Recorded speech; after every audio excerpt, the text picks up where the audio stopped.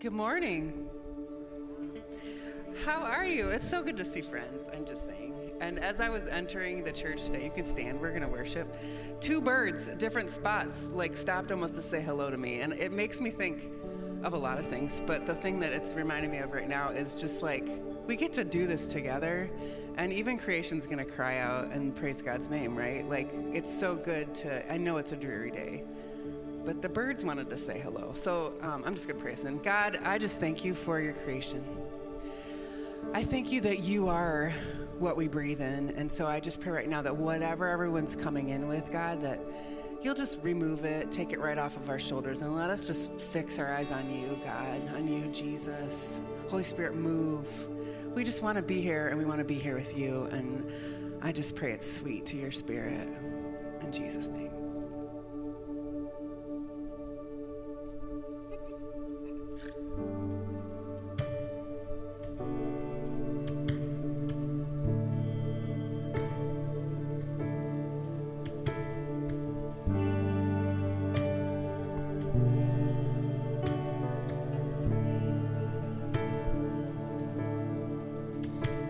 Give life, you are love, you bring light to the darkness, you give hope, you restore every heart that is broken, and great are you, Lord. It's your breath in our lungs, so we pour out our praise. We pour out our praise. It's your breath in our lungs, so we pour out our praise to you only.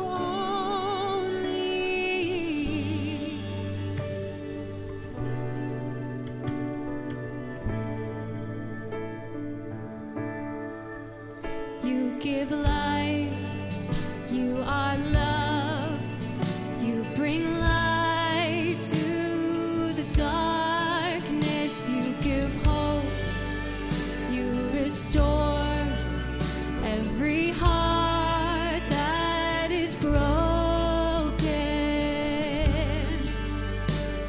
and great are you, Lord. It's your breath in our lungs, so we pour out our praise. We pour out our praise. It's your breath in our lungs, so we pour out our praise to you only. It's your breath in our lungs, so we pour out our praise. We pour out our praise. It's your breath in our lungs, so we pour out our praise to you only.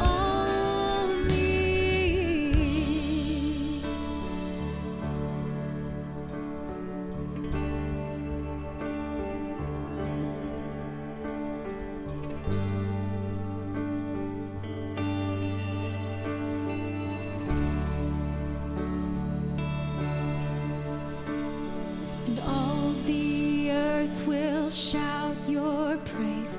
Our hearts will cry, these bones will sing. Great are you, Lord. And all the earth will shout your praise. Our hearts will cry, these bones will sing. Great are you, Lord. And all the earth will shout your praise. Our hearts will cry, these bones will sing. Great are you, Lord. And all the earth will shout your praise. Our hearts will cry, these bones will sing. Great are you, Lord.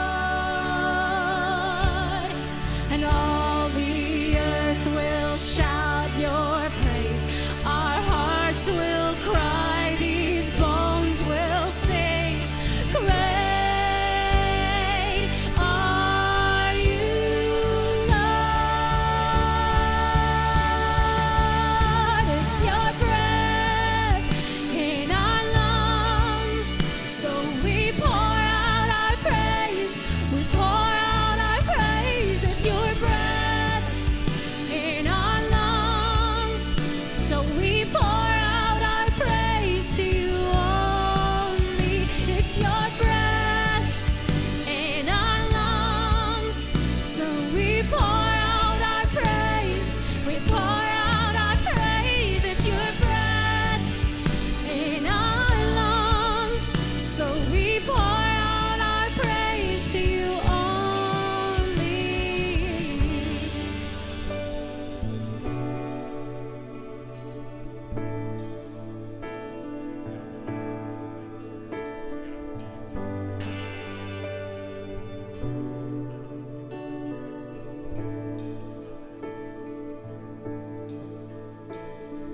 All the earth will shout your praise. Our hearts will cry, these bones will sing. Great are you, Lord. All the earth will shout your praise. Our hearts will cry, these bones will sing. Great are you, Lord. And all the earth will shout your praise. Our hearts will cry, these bones will sing. Great are you,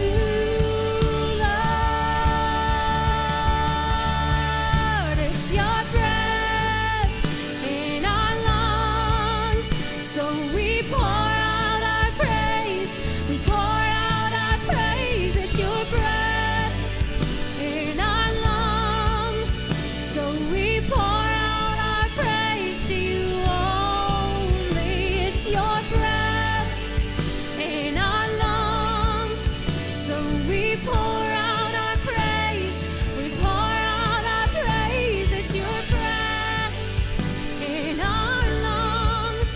So we pour out our praise to you only. Great are you, Lord. Great are you,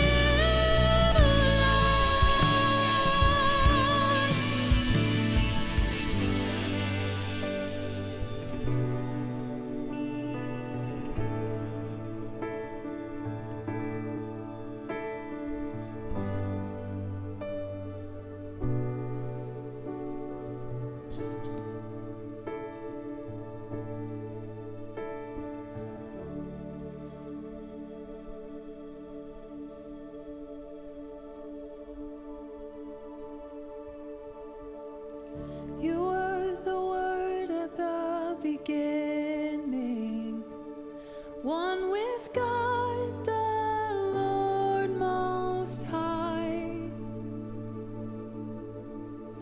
Your hidden glory in creation, now revealed in you are Christ. What a beautiful name it is. What a beautiful name it is. The name of Jesus Christ, my King. What a beautiful name it is. Nothing compares to this. What a beautiful name it is. The name of Jesus.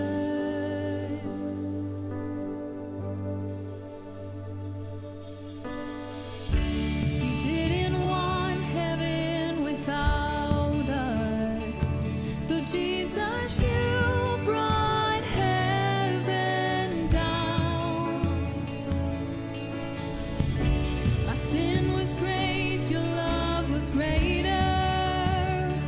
So I could separate us. And now, what a wonderful name it is. What a wonderful name it is. The name of Jesus Christ, my King. What a wonderful name it is. Nothing compares to this. What a wonderful name it is. The name of Jesus. What a wonderful name it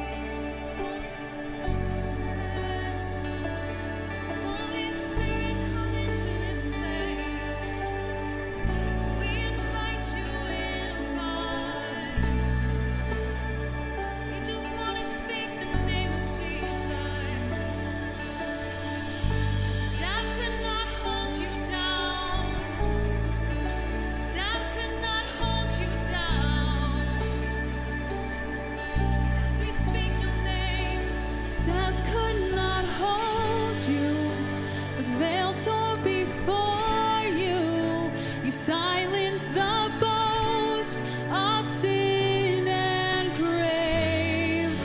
The heavens are roaring the praise of your glory, for you are raised to life again. 'Cause you have no rival, you have no equal. Now and forever, God, you reign. 'Cause yours is the kingdom, 'cause yours is the glory, yours is the name above all names. What a powerful name it is, what a powerful name it is, the name of Jesus Christ, my King.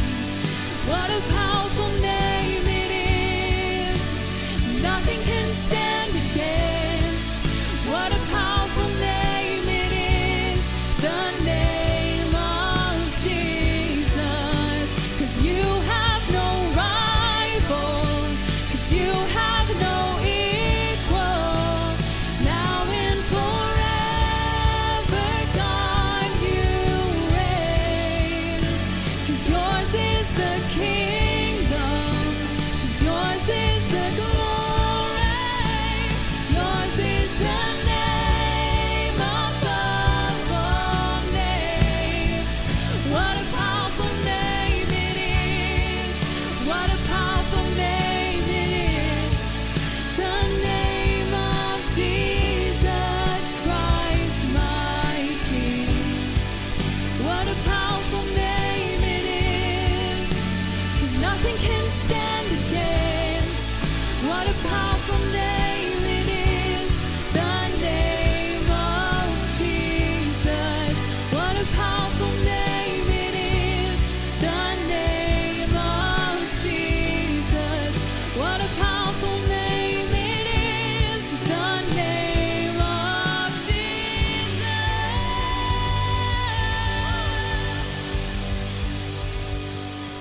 Oh, yes.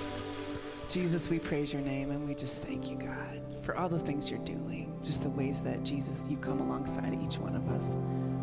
Whatever the day is like, whatever the week is like, and you are for us, talking to the Father, moving on our behalf. So, Jesus, thank you.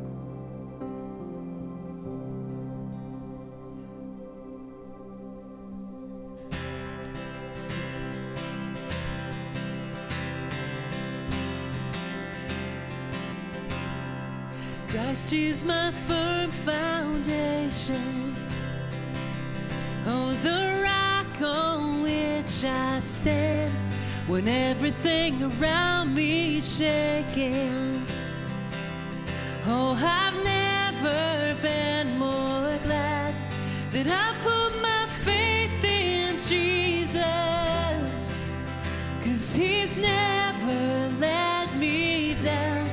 He's faithful through generations. Oh, so why would he fail now? He won't. He won't, no. I've still got joy in chaos. I've got peace that makes no sense. So I won't be going under. I'm not held by my own strength, 'cause I built my life on Jesus. No, he's never let me down. He's faithful in every season. So why would he fail now? He won't. He won't, no. He won't fail. He won't fail.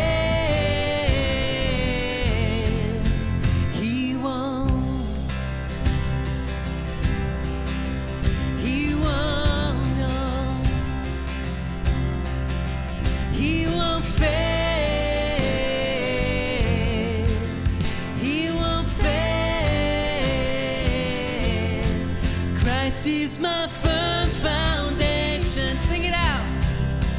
He's the rock on which I stand when everything around me's shaking. No, I've never been more glad that I put my faith in Jesus, 'cause he's never let me down. He's faithful in generations. So why would he fail now? He won't, no. He won't, no.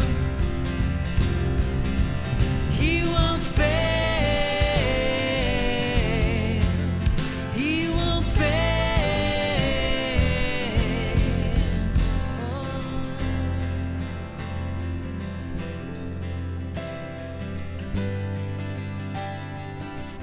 Oh, he won't fail us, no.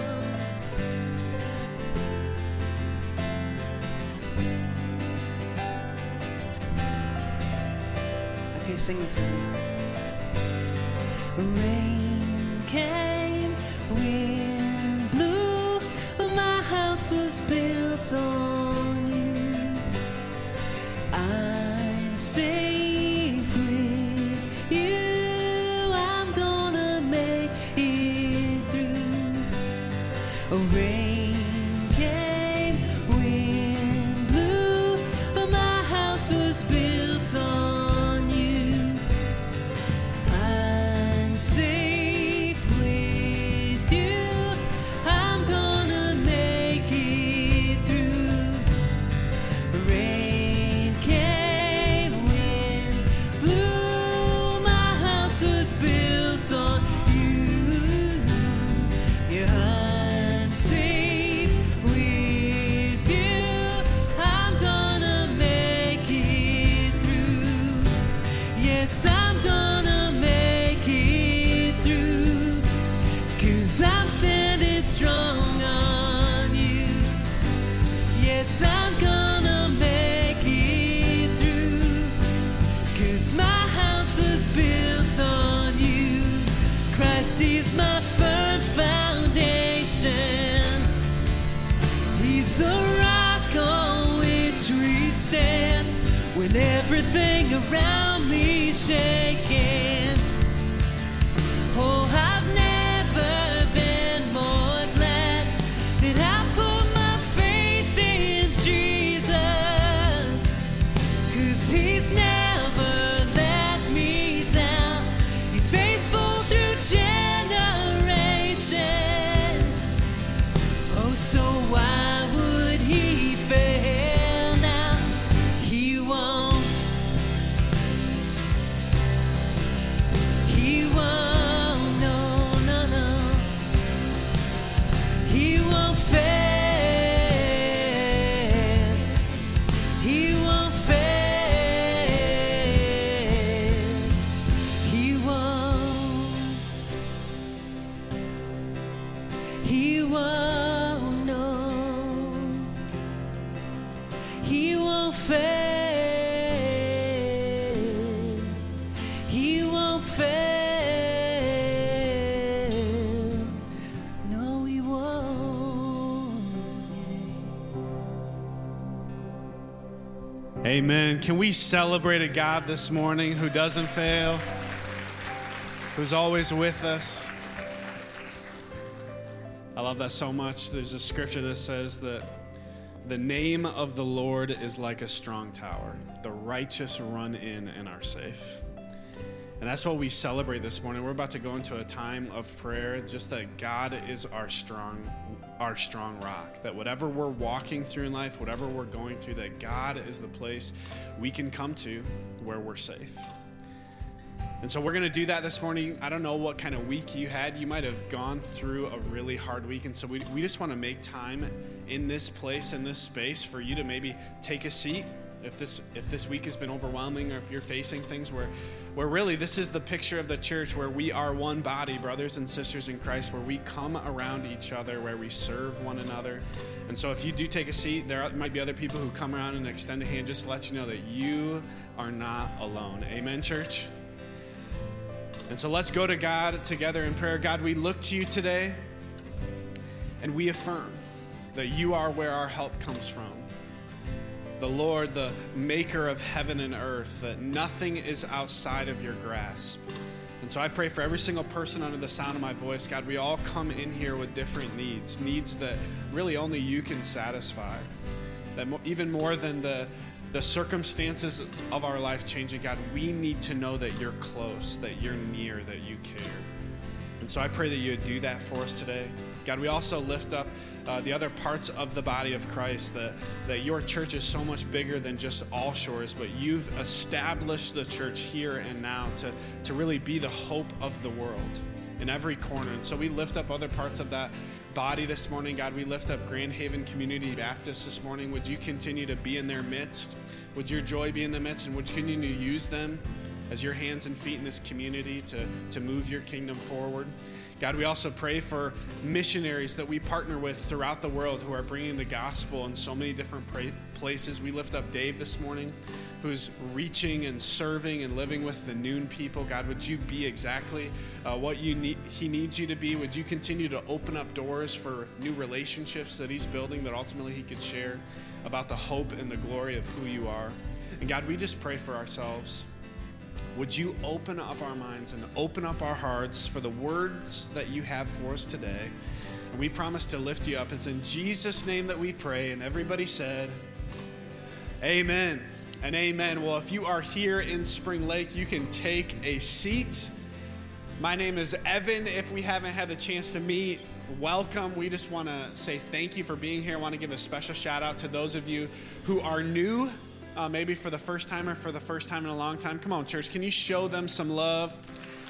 If you're coming and joining us, we're so thankful that you're here. We hope you feel right at home. And we would love to connect with you. We'd love to get to know you a little bit, hear your story, share a little bit about us. The best way that we know how to do that is through our connection card, and there should be a QR code in the seat back in front of you. Or you can always go to allshores.org, and there's a button on our home screen that says connect with us. We'd love to get in touch with you. You can also go, at the end of our service today, you can go to our connection point, which is a booth in the lobby, and we have a gift that we'd love to put in your hand. Just say thank you for spending time with us today. There's also physical connection cards at the connection point as well. Uniquely today, there's something else at the connection point. There's voting coming up, voting information. May 21st, we're going to be voting as a church for upcoming open board seats. And we're also going to be voting for what delegates to send to our regional conferences. So if you want information about that, we'd encourage you to find that at the connection point in the lobby after service at any and all of our campuses. I'm also excited about this week. We have something coming up tomorrow. If you've heard about the journey is really the best next step to taking steps deeper into the life of our church. No matter where you are, if you've been coming for a long time or if you're new, to kind of make steps forward is the best place. And so tomorrow, uniquely, we're combining steps 3 and 4 here at our Spring Lake campus at 630 and West 200. And so if you've started the journey but haven't finished it, or if you haven't started at all, we would love to have you join us tomorrow night. You can still register at allshores.org/thejourney. This is also the time of the service where we give back to God, recognizing ultimately that everything that we have is from Him. And so if you want to join us today, we'd love for you to do that. The ways to give should be on the screen behind me. There are also boxes on your way out. If you're a guest this morning, there's no pressure. We're just glad that you're with us. But we do relish the chance to join with what God is doing, restoring our world both here locally and across the globe, knowing that what we do together is so much more than any of us could ever do apart. We have a great rest of our service planned for you this morning. So glad that you're here. Why don't we turn our eyes to the screen for what comes next?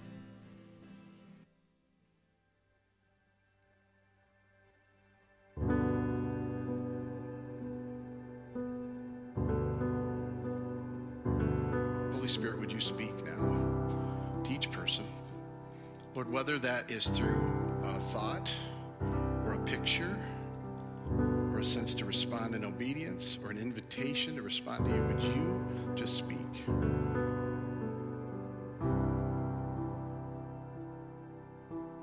Some of you have never made the decision to follow Jesus. You've never responded to this very reality that he came, he lived, he died, he rose again, that he meets you in the depth of your sin, in the waters of sin.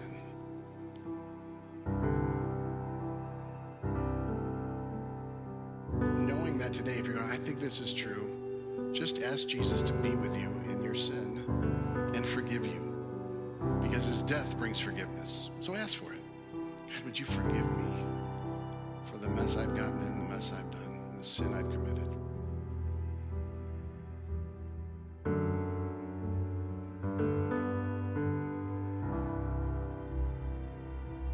And then for any of you who do that, Holy Spirit, would you fill them fresh and begin to bring new life and new seed of that out of them?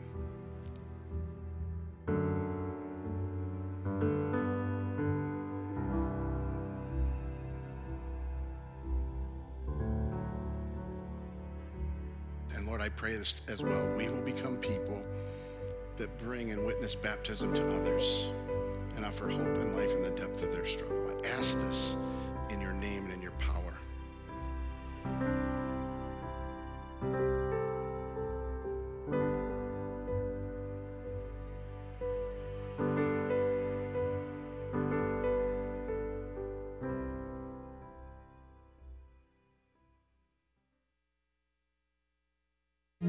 What could you do with 2 days?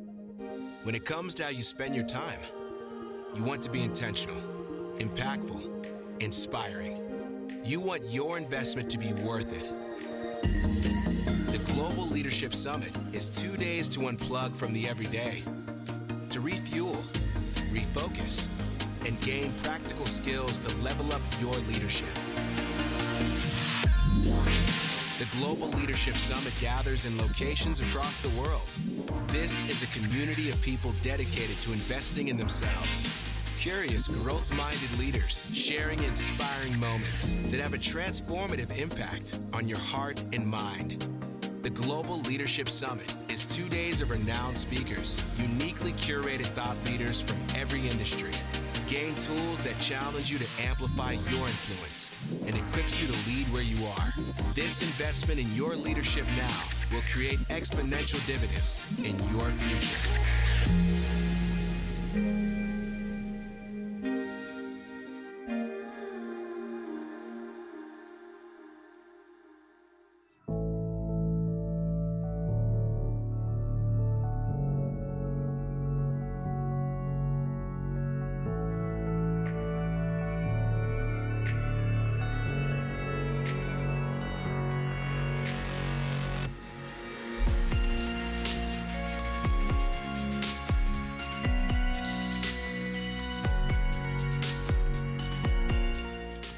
Well, I want to welcome those joining us online, all of you here in our Spring Lake campus. We're in the fourth week of a series we titled Who is Jesus? And we'll get to that in just a minute. I'm going to invite you to pray. But before I do that, even as I was watching kind of the different things that are coming up, I always want to remind you to try to just engage. So if you're someone that hasn't been baptized, well, you just might ask God, are you inviting me to participate and be baptized? If you're someone who says, I'm not a leader, we have a leader event coming in August. We say every one of us has influence. And that event is both for us in the church and for our community, because we invite a lot of leaders from our communities and all of us grow. And so that's what those are for. But we're in this series about who Jesus is, very simply. And every time we open the scriptures, we say it's not about information or persuasion, it's about revelation. And so the part we begin is you talk to God about where you are with him, what you're struggling with, what you need, what you wonder about, what you're encouraged by. Just ask God to speak to you in whatever your disposition. And we think that authenticity is part of what God wants and responds to. So you pray in the quiet, and then I'll pray for us together.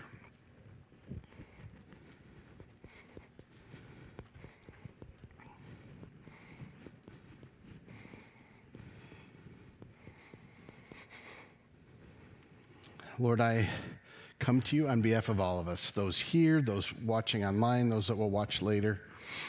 And I simply ask you to speak. Break through whatever our barriers are to you. Help us be encouraged, inspired, ignited, convicted, however you want to move. We give you freedom and invite you to do that. And Lord, whatever I have to say that's not from you or where it brings confusion, let it fall to the ground. Let it be forgotten. But I do ask whatever is from you, God, your Spirit would breathe life into us together and individually. I join with the psalmist praying that the words I speak and the way all of us respond in our hearts and actions would please you, our rock and our Redeemer. And everybody said, Amen. So I want to take you back to growing up and just ask the simple question. If any of you did language learning in any of your academic pursuits growing up, just say out loud the language you learned. Go ahead and say it, just all at once. It's an interesting language, isn't it? Spanish always seems to drive it a little bit harder. And I want to take you back to my own growing up and learning. And as you know, languages can be very practical and helpful. In fact, many of them you go in different parts of the world, they're helpful. In fact, Spanish is probably the most commonly learning that people will learn because it has huge applications in all sorts of environments for us. And in that mindset of high practicality, high reusability, the way you approach things, I spent 4 years of high school learning Latin. Yep, a dead language. That's what I did. I have a lot of good things I got from those 4 years. I translated into Latin the song Dust in the Wind. Pui suento, omnia sunt pui suento. And I can sing it all for you. I'm not going to today, but I could. Now, I want to take you back, too, because, and just give me this disclaimer. I was a freshman in high school, so I'm a teenage boy. My aptitudes and what drew my attention were not highly I guess they're highly questionable. Maybe that's a better way to say it. So we had this game we played. This is what I remember dominantly from 4 years of Latin, though I did plenty of translating and all that. So we had a game that we played that was a vocab game, and they split the class into two groups, the Romans and the Gauls. They called it Romanti contra Gallos. Now, I chose to be a Gaul for one reason and one reason alone, and please forgive me, but this is what we learned. The Gauls fought naked. That's what they learned. Now, as a freshman in high school, that was a bad move anyway. I would have been completely humiliated, but for some reason I thought it was funny, fought naked.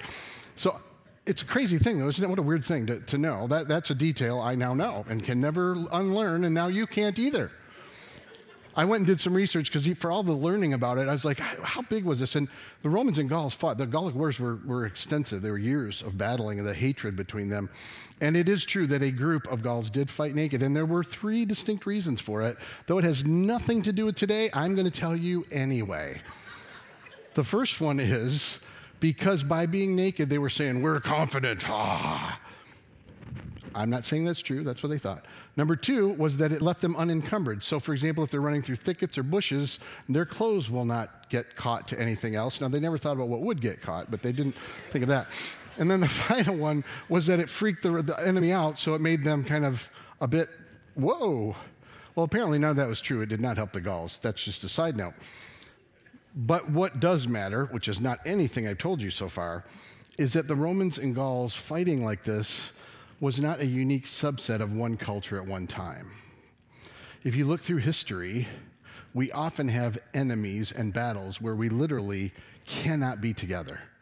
And we either fight for the annihilation of the other or we fight to build walls to keep us from one another. And that matters because that's been true over time. And I'll tell you, it also matters in the life of the church because we have done this over our history. If you move ahead to about the 4th century when Constantine became a Christian, and then when Constantinople and all the kind of, I would say, the empowering of the church related to power in general and governance, we began to look at even fighting differently. And if you go ahead to things like the Inquisition or the idea of the Crusades, we tended to use power to our enemies to take them out. But I want you to know as well, we fought within ourselves. And it's been true over all of our history. Christians have had varying beliefs that when we've disagreed, and we've even to the point of heresy, we kill the people that don't think like we do. That's how loving we are. And I want to be clear, this has been a problem all through our history. You could go to a place like Ireland in somewhat modern history and realize, listen, for decades they struggled between Catholics and Protestants and going after each other. There's horrific things that happen throughout that country, very specifically related to those differences. That is kind of heartbreaking. At the same time, that's the way we've lived. And that's not even in that period alone. And we may not be people that actually physically do this, but even within the church, we've had this. If you look at Catholics and Protestants, let's use that as a subset of Christianity, and you go back before Vatican II, which is only into the 60s, and even from there was such a departure from the two groups that each one saw the other as a fake church and heretical, and what it brought with it was hatred. And so there was just an animosity between those two subsets of Christianity. I love how Jim Gaffigan describes it, because he was in Ireland. He goes, it's like, now here's a group of Christians with almost the exact same beliefs as us, but a little bit different. Let's kill them. And I go, that's kind of been the posture we've had. Now, it's adopted to more words and hatred this way. I've looked at it interestingly because as I've been here since 99, when I was first here and we would have people come and they would just want to be part of the church, if they were from another movement, they asked us lots of theological questions. And usually they were very specific ones that in the past the church has been really angry at each other over not having the common belief about them. Something as simple, I won't get into detail, but something like the sovereignty of God and the free will of humanity, as if you believe one or the other. I can tell I'm glassing you over, but that's, now people draw different lines. They can be about your political views or about certain views on issues of the day that people are asking and saying, if you're not here and you're not there, we divide and we fight. And I tell you that because we're in this series about who is Jesus, and we're going to look today at one of the many kind of facets of Jesus' life, death, and resurrection and what it means. And this is from a letter that Paul writes to the church in Ephesus. And there are two groups that are battling with each other that are all following Jesus. They're the Jews and the Gentiles. But they've got major divisions between each other because of their differences, both in what they've attached to following Jesus and what they've had before. So Paul in this letter is writing, and he's saying specifically at this point in the letter to the Gentiles, hey, you're called the uncircumcised and the Jews are called the circumcised, which by the way is like a way of saying you're less than. You're these people that have been far from God, and here's the Jews that have been close. And Paul is now going to make a case and going to engage them and the Jews as well. How do we become one when we're divided? So I'm asking you to engage in this, considering a couple of things. One is, can you agree that we're very divided today, even within the church? I don't want to be overwhelmed with your responsiveness. But we can all agree, isn't that true? And let me just give you another picture that helps me, because I don't need to tell any of the detail, but this is one of the things I found. So I'm at an event that I'm officiating, and the person running the event begins to espouse something about his own faith that I think is really out there. And in my mind, as the person shares it, I'm immediately ready to put a wall and divide and go, oh man, I just got in crazy town, I didn't even know I was there. Then they tell me something a few minutes later that is incredibly, in a different direction, powerful. And I left going, oh my goodness, this is a more complicated thing than I've made it. But I've lived in the divide, and I'm ready to divide people pretty quickly. Can we just agree that we have that predisposition right now? And can we listen, as Paul writes to the early church? I'm going to ask you to listen as a Gentile believer and not a Jew, and this is why I say this. We tend to think of ourselves like the Jews, and I only mean it in this way. We think we're the ones that have always had Christianity, and so we're kind of in the in crowd, and anybody else comes in and adopts, follows our way. And that's very true, particularly in our area. But the Jews were the ones, and they were the ones that thought of themselves that way because they were all the people of God, and then they get Jesus. The Gentiles are one that were far. The reason I'm telling you is, in case you don't know, I would venture to say we're 99.5% Gentiles. Can we agree? But we read the text like we're Jews, don't we? Okay, so I'm going to ask you to consider yourself far from God, not in the in crowd. That's the way it's being written, just because it might help you even engage in the text a little differently. Okay, that's where we're starting. So Paul has told them, listen, he's talking specifically to Gentiles after he's talked to all of them about it's only through faith that we're changed, and God's doing this great new work. And then he says, you were the uncircumcised and there's a circumcised, but God's doing something new. And now he's going to describe what that is and what that means. So he says this, for he himself, Jesus, is our peace, who has made the two groups one and has destroyed the barrier, the dividing wall of hostility. Now, this is just a starting point for me that I think we often miss in our current way of being people who follow Jesus, for those who are here that would say they are. We tend to think individualistically. I follow Christ. Christ died for me. Christ conquered death for me. Christ is changing me.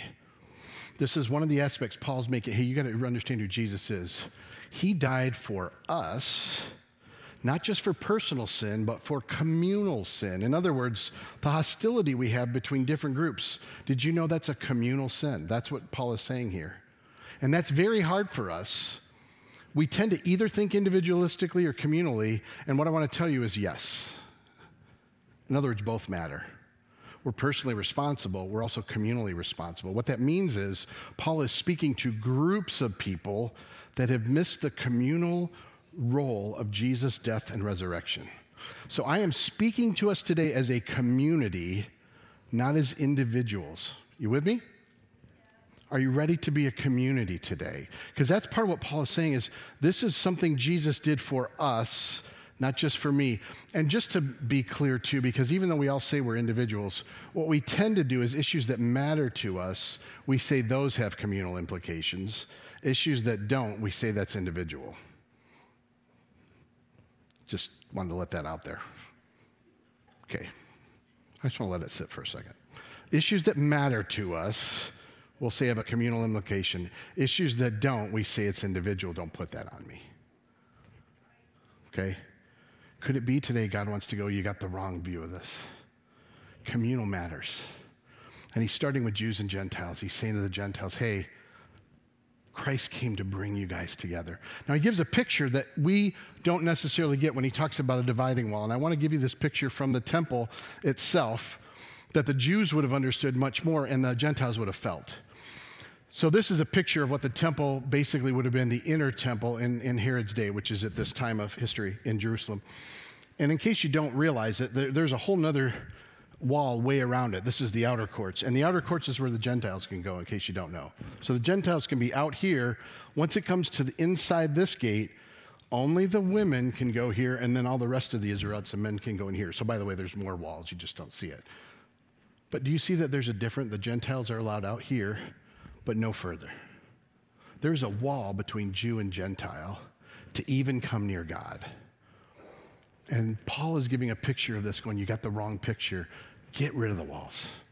Jesus wants that wall down, and that wall just creates hostility. What it says is you can follow him, but you're less than. What it says is you can follow him, but by who you are or what you do, you're greater than. And we build walls to divide us. And he's saying God built them and tore them down. And we'll get into a beautiful picture of what God's doing about walls that Paul gives at the end of this, but it helps to understand the temple.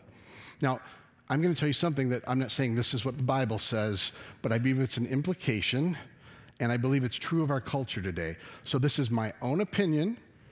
You are welcome to go, you're dead wrong, but I'm still going to share it. You ready for it? Okay, good. This is something that I am very much believing right now. For the most part, our influences, all the things we look to give us information, even persuasion, and our views are built around their economic advantage and built to keep us on their side and building walls to differentiate. In other words, they want to separate us and they want us to stay with them and think if we don't, we're in trouble. So all that is to say, everything around us, and we pull it into our faith too, is building a wall to say, I'm in and you're out. And I want you to know it's working against us. So what I'm saying is a lot of influences in your life, even ones you would espouse and speak about, are saying, how do we build the wall? And even though we're saying it's pure, there's a lot of selfish motivation in it. Okay. I think he's nuts. I don't think that's true at all. I have the one true source. They don't get, no way. The rest of them are like that. Just ponder that with me and we'll keep going. All right, so we got the wall, we got the idea. Paul's saying, listen, there's a wall that was already built. It brings hostility, and we have hostilities between us. And he's saying Jesus came to break down that wall. You might say it this way: are we making dividing walls, or are we breaking dividing walls? Because Paul's saying there are different groups, and you got to understand that was complicated. Paul's got people who are already Jewish that he's convincing them Jesus is Messiah, but he says you can't attach your previous religiosity to it. He's got people who have no background, and they're discovering Jesus is Messiah, and they're confused about what they attach and don't to all this. And then it just builds walls.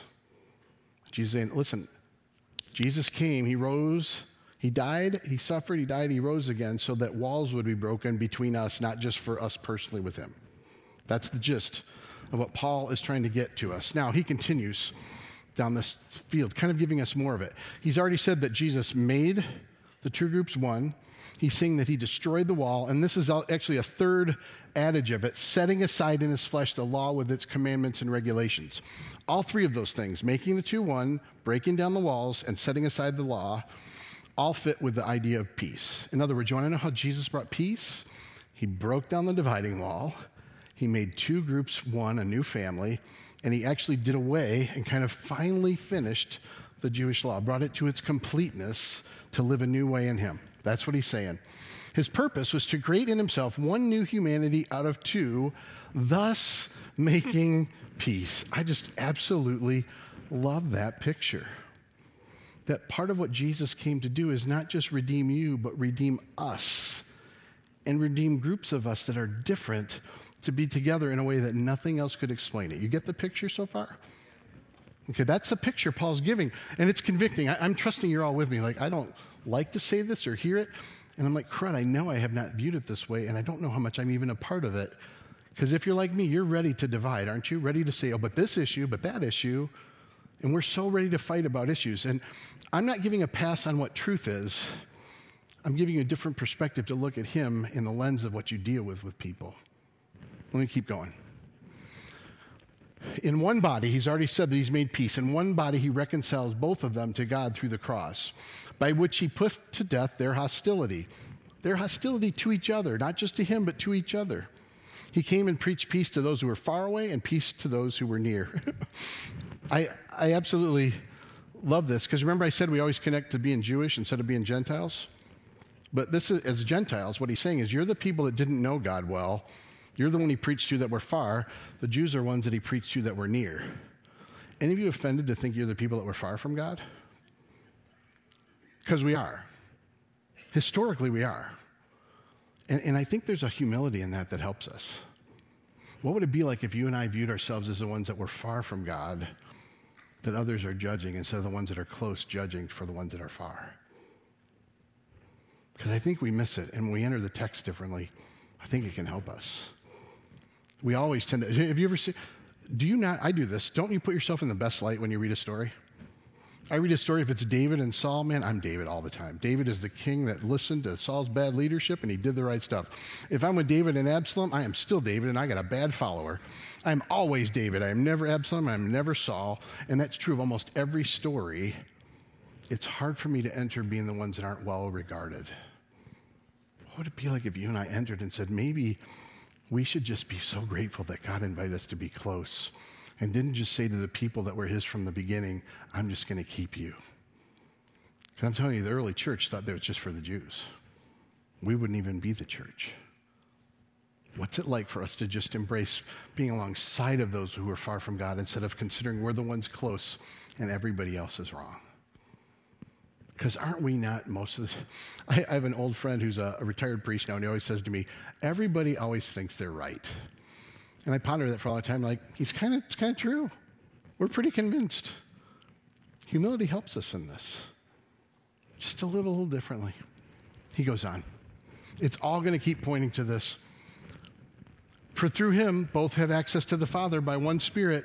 Consequently, you're no longer foreigners and strangers, but fellow citizens with God's people and also members of his household. I want you to picture, he's saying this to the people that were called uncircumcised. He's saying this to the people that were called heathens and pagans.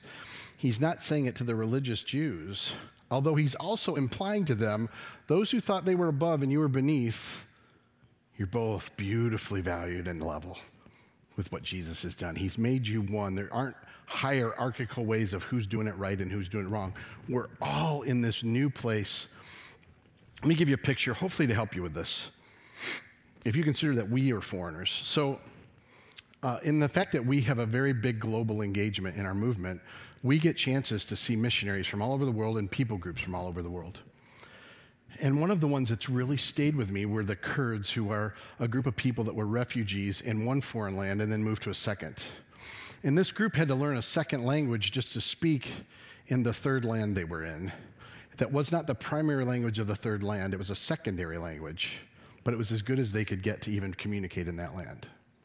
So when they're in this new land, they're now speaking in a secondary language, and guess what that already does in the new land? It drops them lower. And then as the missionaries come in, they're only speaking in the second language, which doesn't get them to their heart language, which is where they're really changed and transformed. And what God is saying is, you were foreigners. You were two languages away. I'm just using it as an example. And Jesus made you one. You matter. You're not secondary. You're not third. The foreigners, the ones we think the lowest of, who don't fit who we are, he says you are fully members of God's family. Now, if you receive that as a gift from him, is that not amazing? If you're Jew, you see it as, oh, I'm not as amazing as I thought I was. I don't know which you need today, but you need one of them. God wants to break a dividing wall with us. And can we agree? We all have groups. If I just said there's groups we don't think well of, you can think of them. We don't use words like circumcised and uncircumcised. We use other words. But we all have a language to describe how someone is less than or wrong and how good and right we are, don't we? Can we agree? And Paul is telling you there's something new in this, that God's creating a household that's unexplainably different. And I just love this.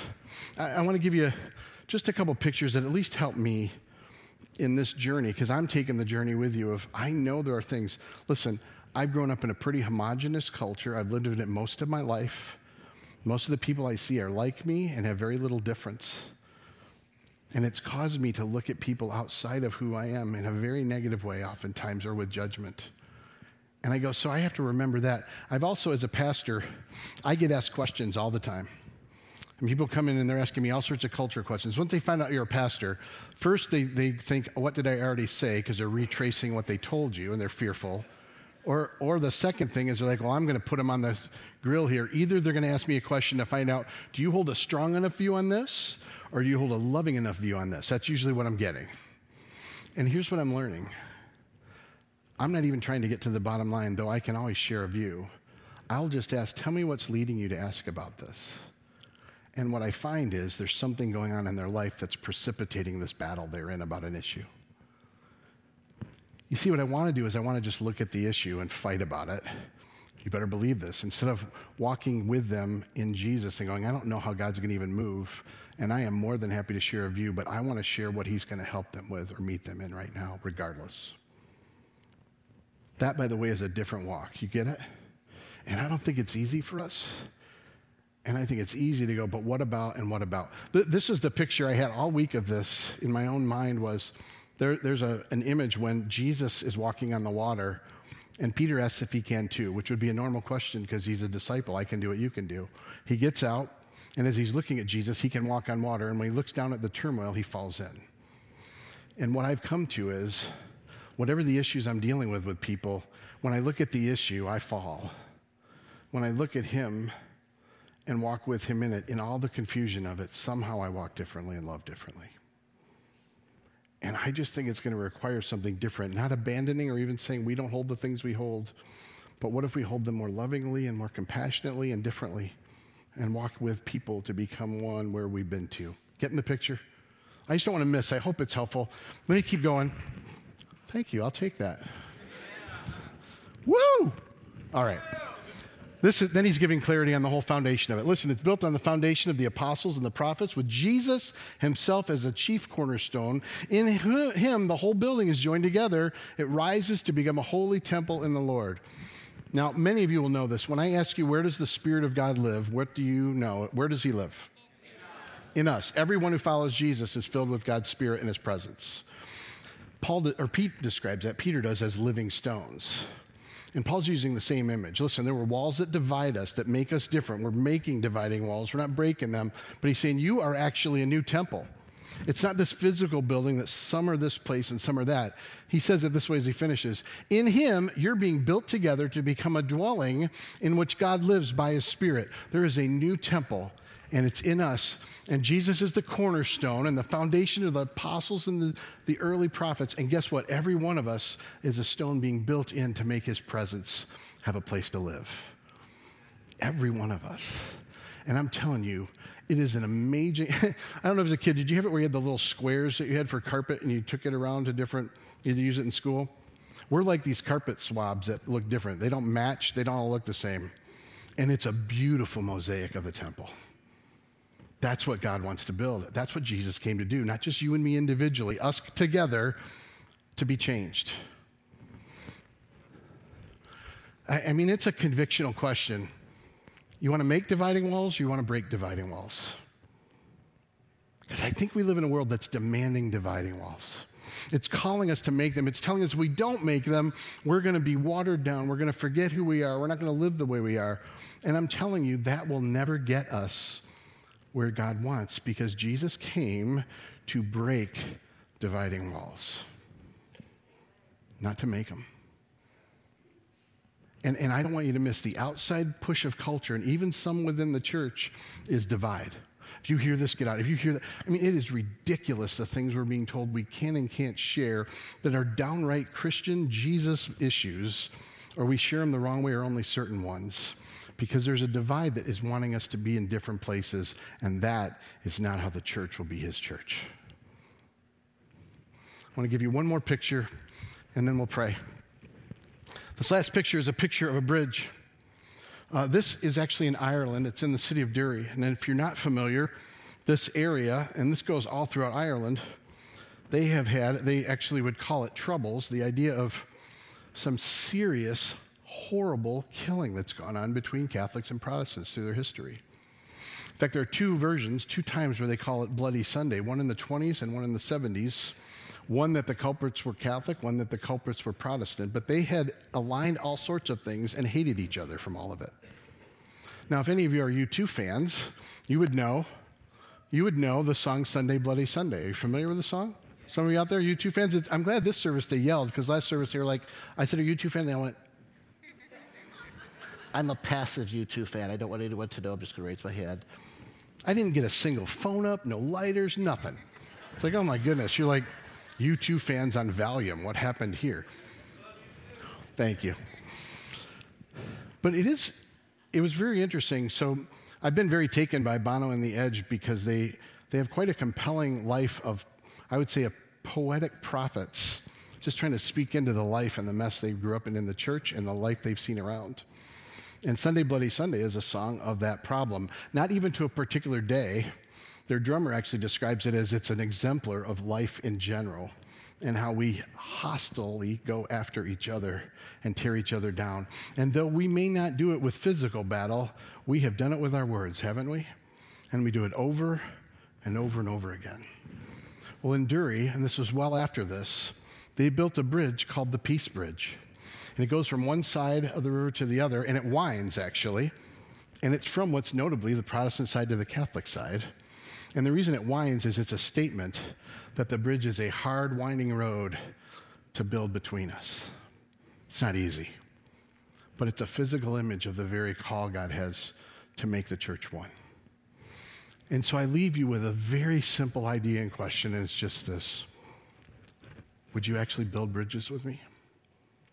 Would you start taking journeys to places you don't want to, because everything in you is telling you we need to make a dividing wall, not to break it. Not only do we break it as we build a bridge. So I'll give you two simple things for me that have been pretty significant in my own journey and continue to be. One I shared with you, which is I am realizing I need to walk with people when they have very different views in a way that's still understanding and loving, not compromising, but walking with them. And that's a bridge, in case you don't know. Like, I have people tell me things lots of times that I go, man, that is not where I am, and I don't think it's where Jesus is, but I'm walking. because all I know to do is walk with you right now. Whether we even get there, I know we got to walk. But I also know, and this is particular to our campus, we live in a highly educated, up and to the right, pretty affluent area, and we're 10 minutes from an urban center. And by the way, our campus in a rural area in Coopersville also has a whole nother set of things. And even our campus in a rural or in an urban center, the city of Muskegon is incredibly divided. We're not attracting people across it. We're attracting people that are like us in that area.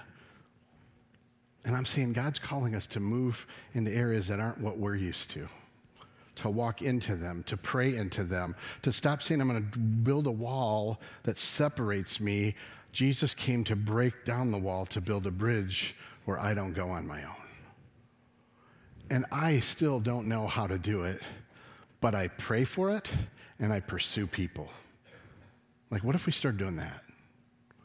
What if you and I stop worrying so much that we're going to fight?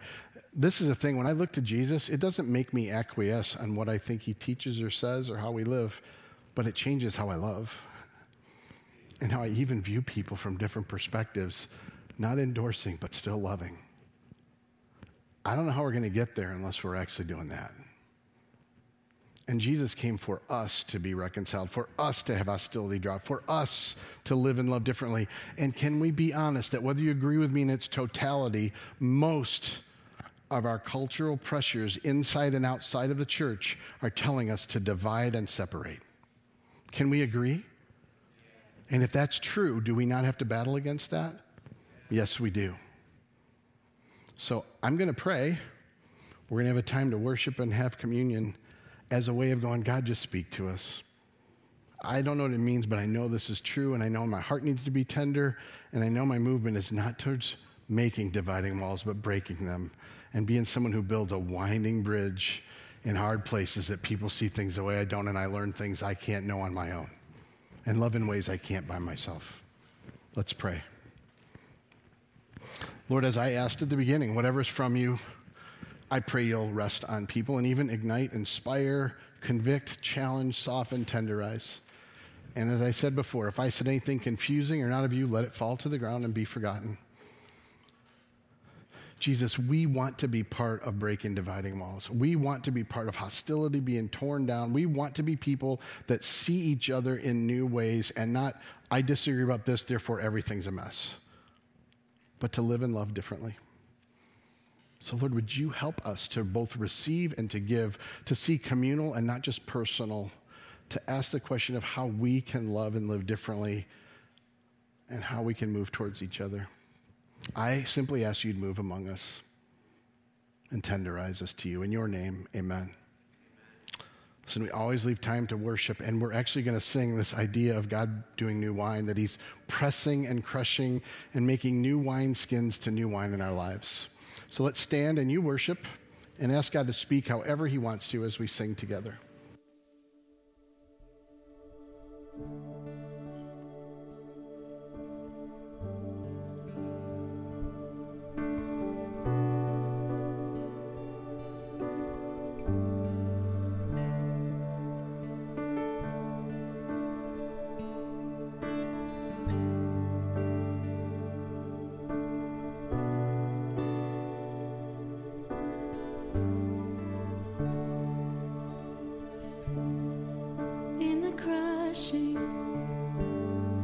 In the pressing, you are making new wine. In the soil I now surrender, you are breaking new ground. So I yield to you and to your careful hand. When I trust you, I don't need to understand. Make me your vessel. Make me an offering. Make me whatever you want me to be. I came here with nothing but all you have given me. Jesus, bring new wine.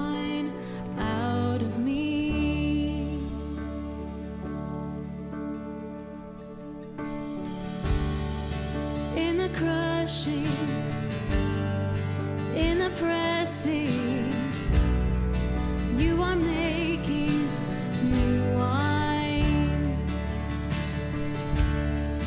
in the soil. I now surrender. You are breaking new ground. You are breaking new ground. So make me your vessel. Make me an offering. Make me whatever you want me to be. I came here with nothing but all you have given me. Jesus, bring new wine out of me. Jesus, bring new wine out of me. Jesus, bring new wine out of me. Let me invite you to be seated just for a few moments. We celebrate communion every week, and if you came in, when you came in, hopefully you grabbed a cup that has the bread and the drink in it. We don't have any rules that you have to be a member here. We want you to be pursuing Jesus because we consider this a sacrament, a sacred activity. We don't want you to feel an obligation to participate. But this is a centering act of the church. It has been since Jesus instituted it on the night he was betrayed. You'll see the bread's in the top layer, and then you'll open it up for the second of the drink. On the night Jesus was betrayed, he took bread, he broke it, and he gave thanks. He said, "This is my body given for you." In other words, I came in the flesh not just to die for you personally, but collectively and to bring you together. Paul describes us as the bread as one loaf, one new family out of division and hostility. Let's take of the bread together. In the same way, Jesus took the cup. He said, "This is a new covenant in my blood for the forgiveness of sins. Through his bloodshed, there is forgiveness. Through his bloodshed, sin and death are conquered. Through his bloodshed, dividing walls relationally can be broken." That is a sweet taste we have together. Let's take of the cup.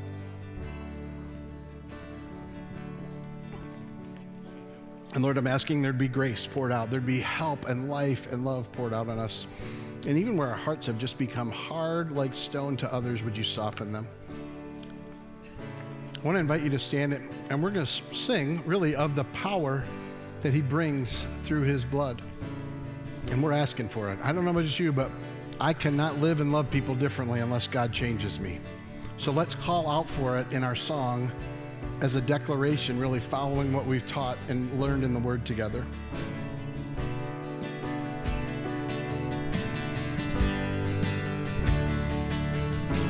Jesus, bring new wine out of me. Jesus, bring new wine out of me. Jesus, bring new wine out of me. 'Cause where there is new wine, there is new power, there is new freedom.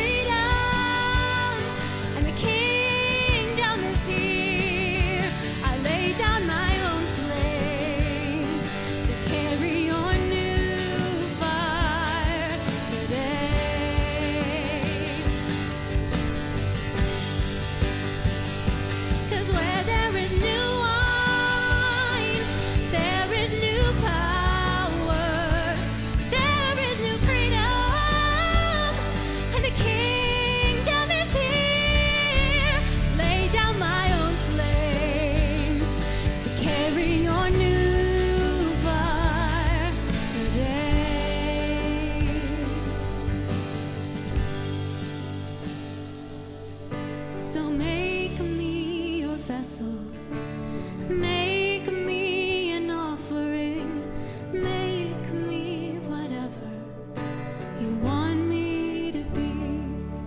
God, I came here with nothing but all you have given me. Jesus, bring new wine out of me. Jesus, bring new wine out of me.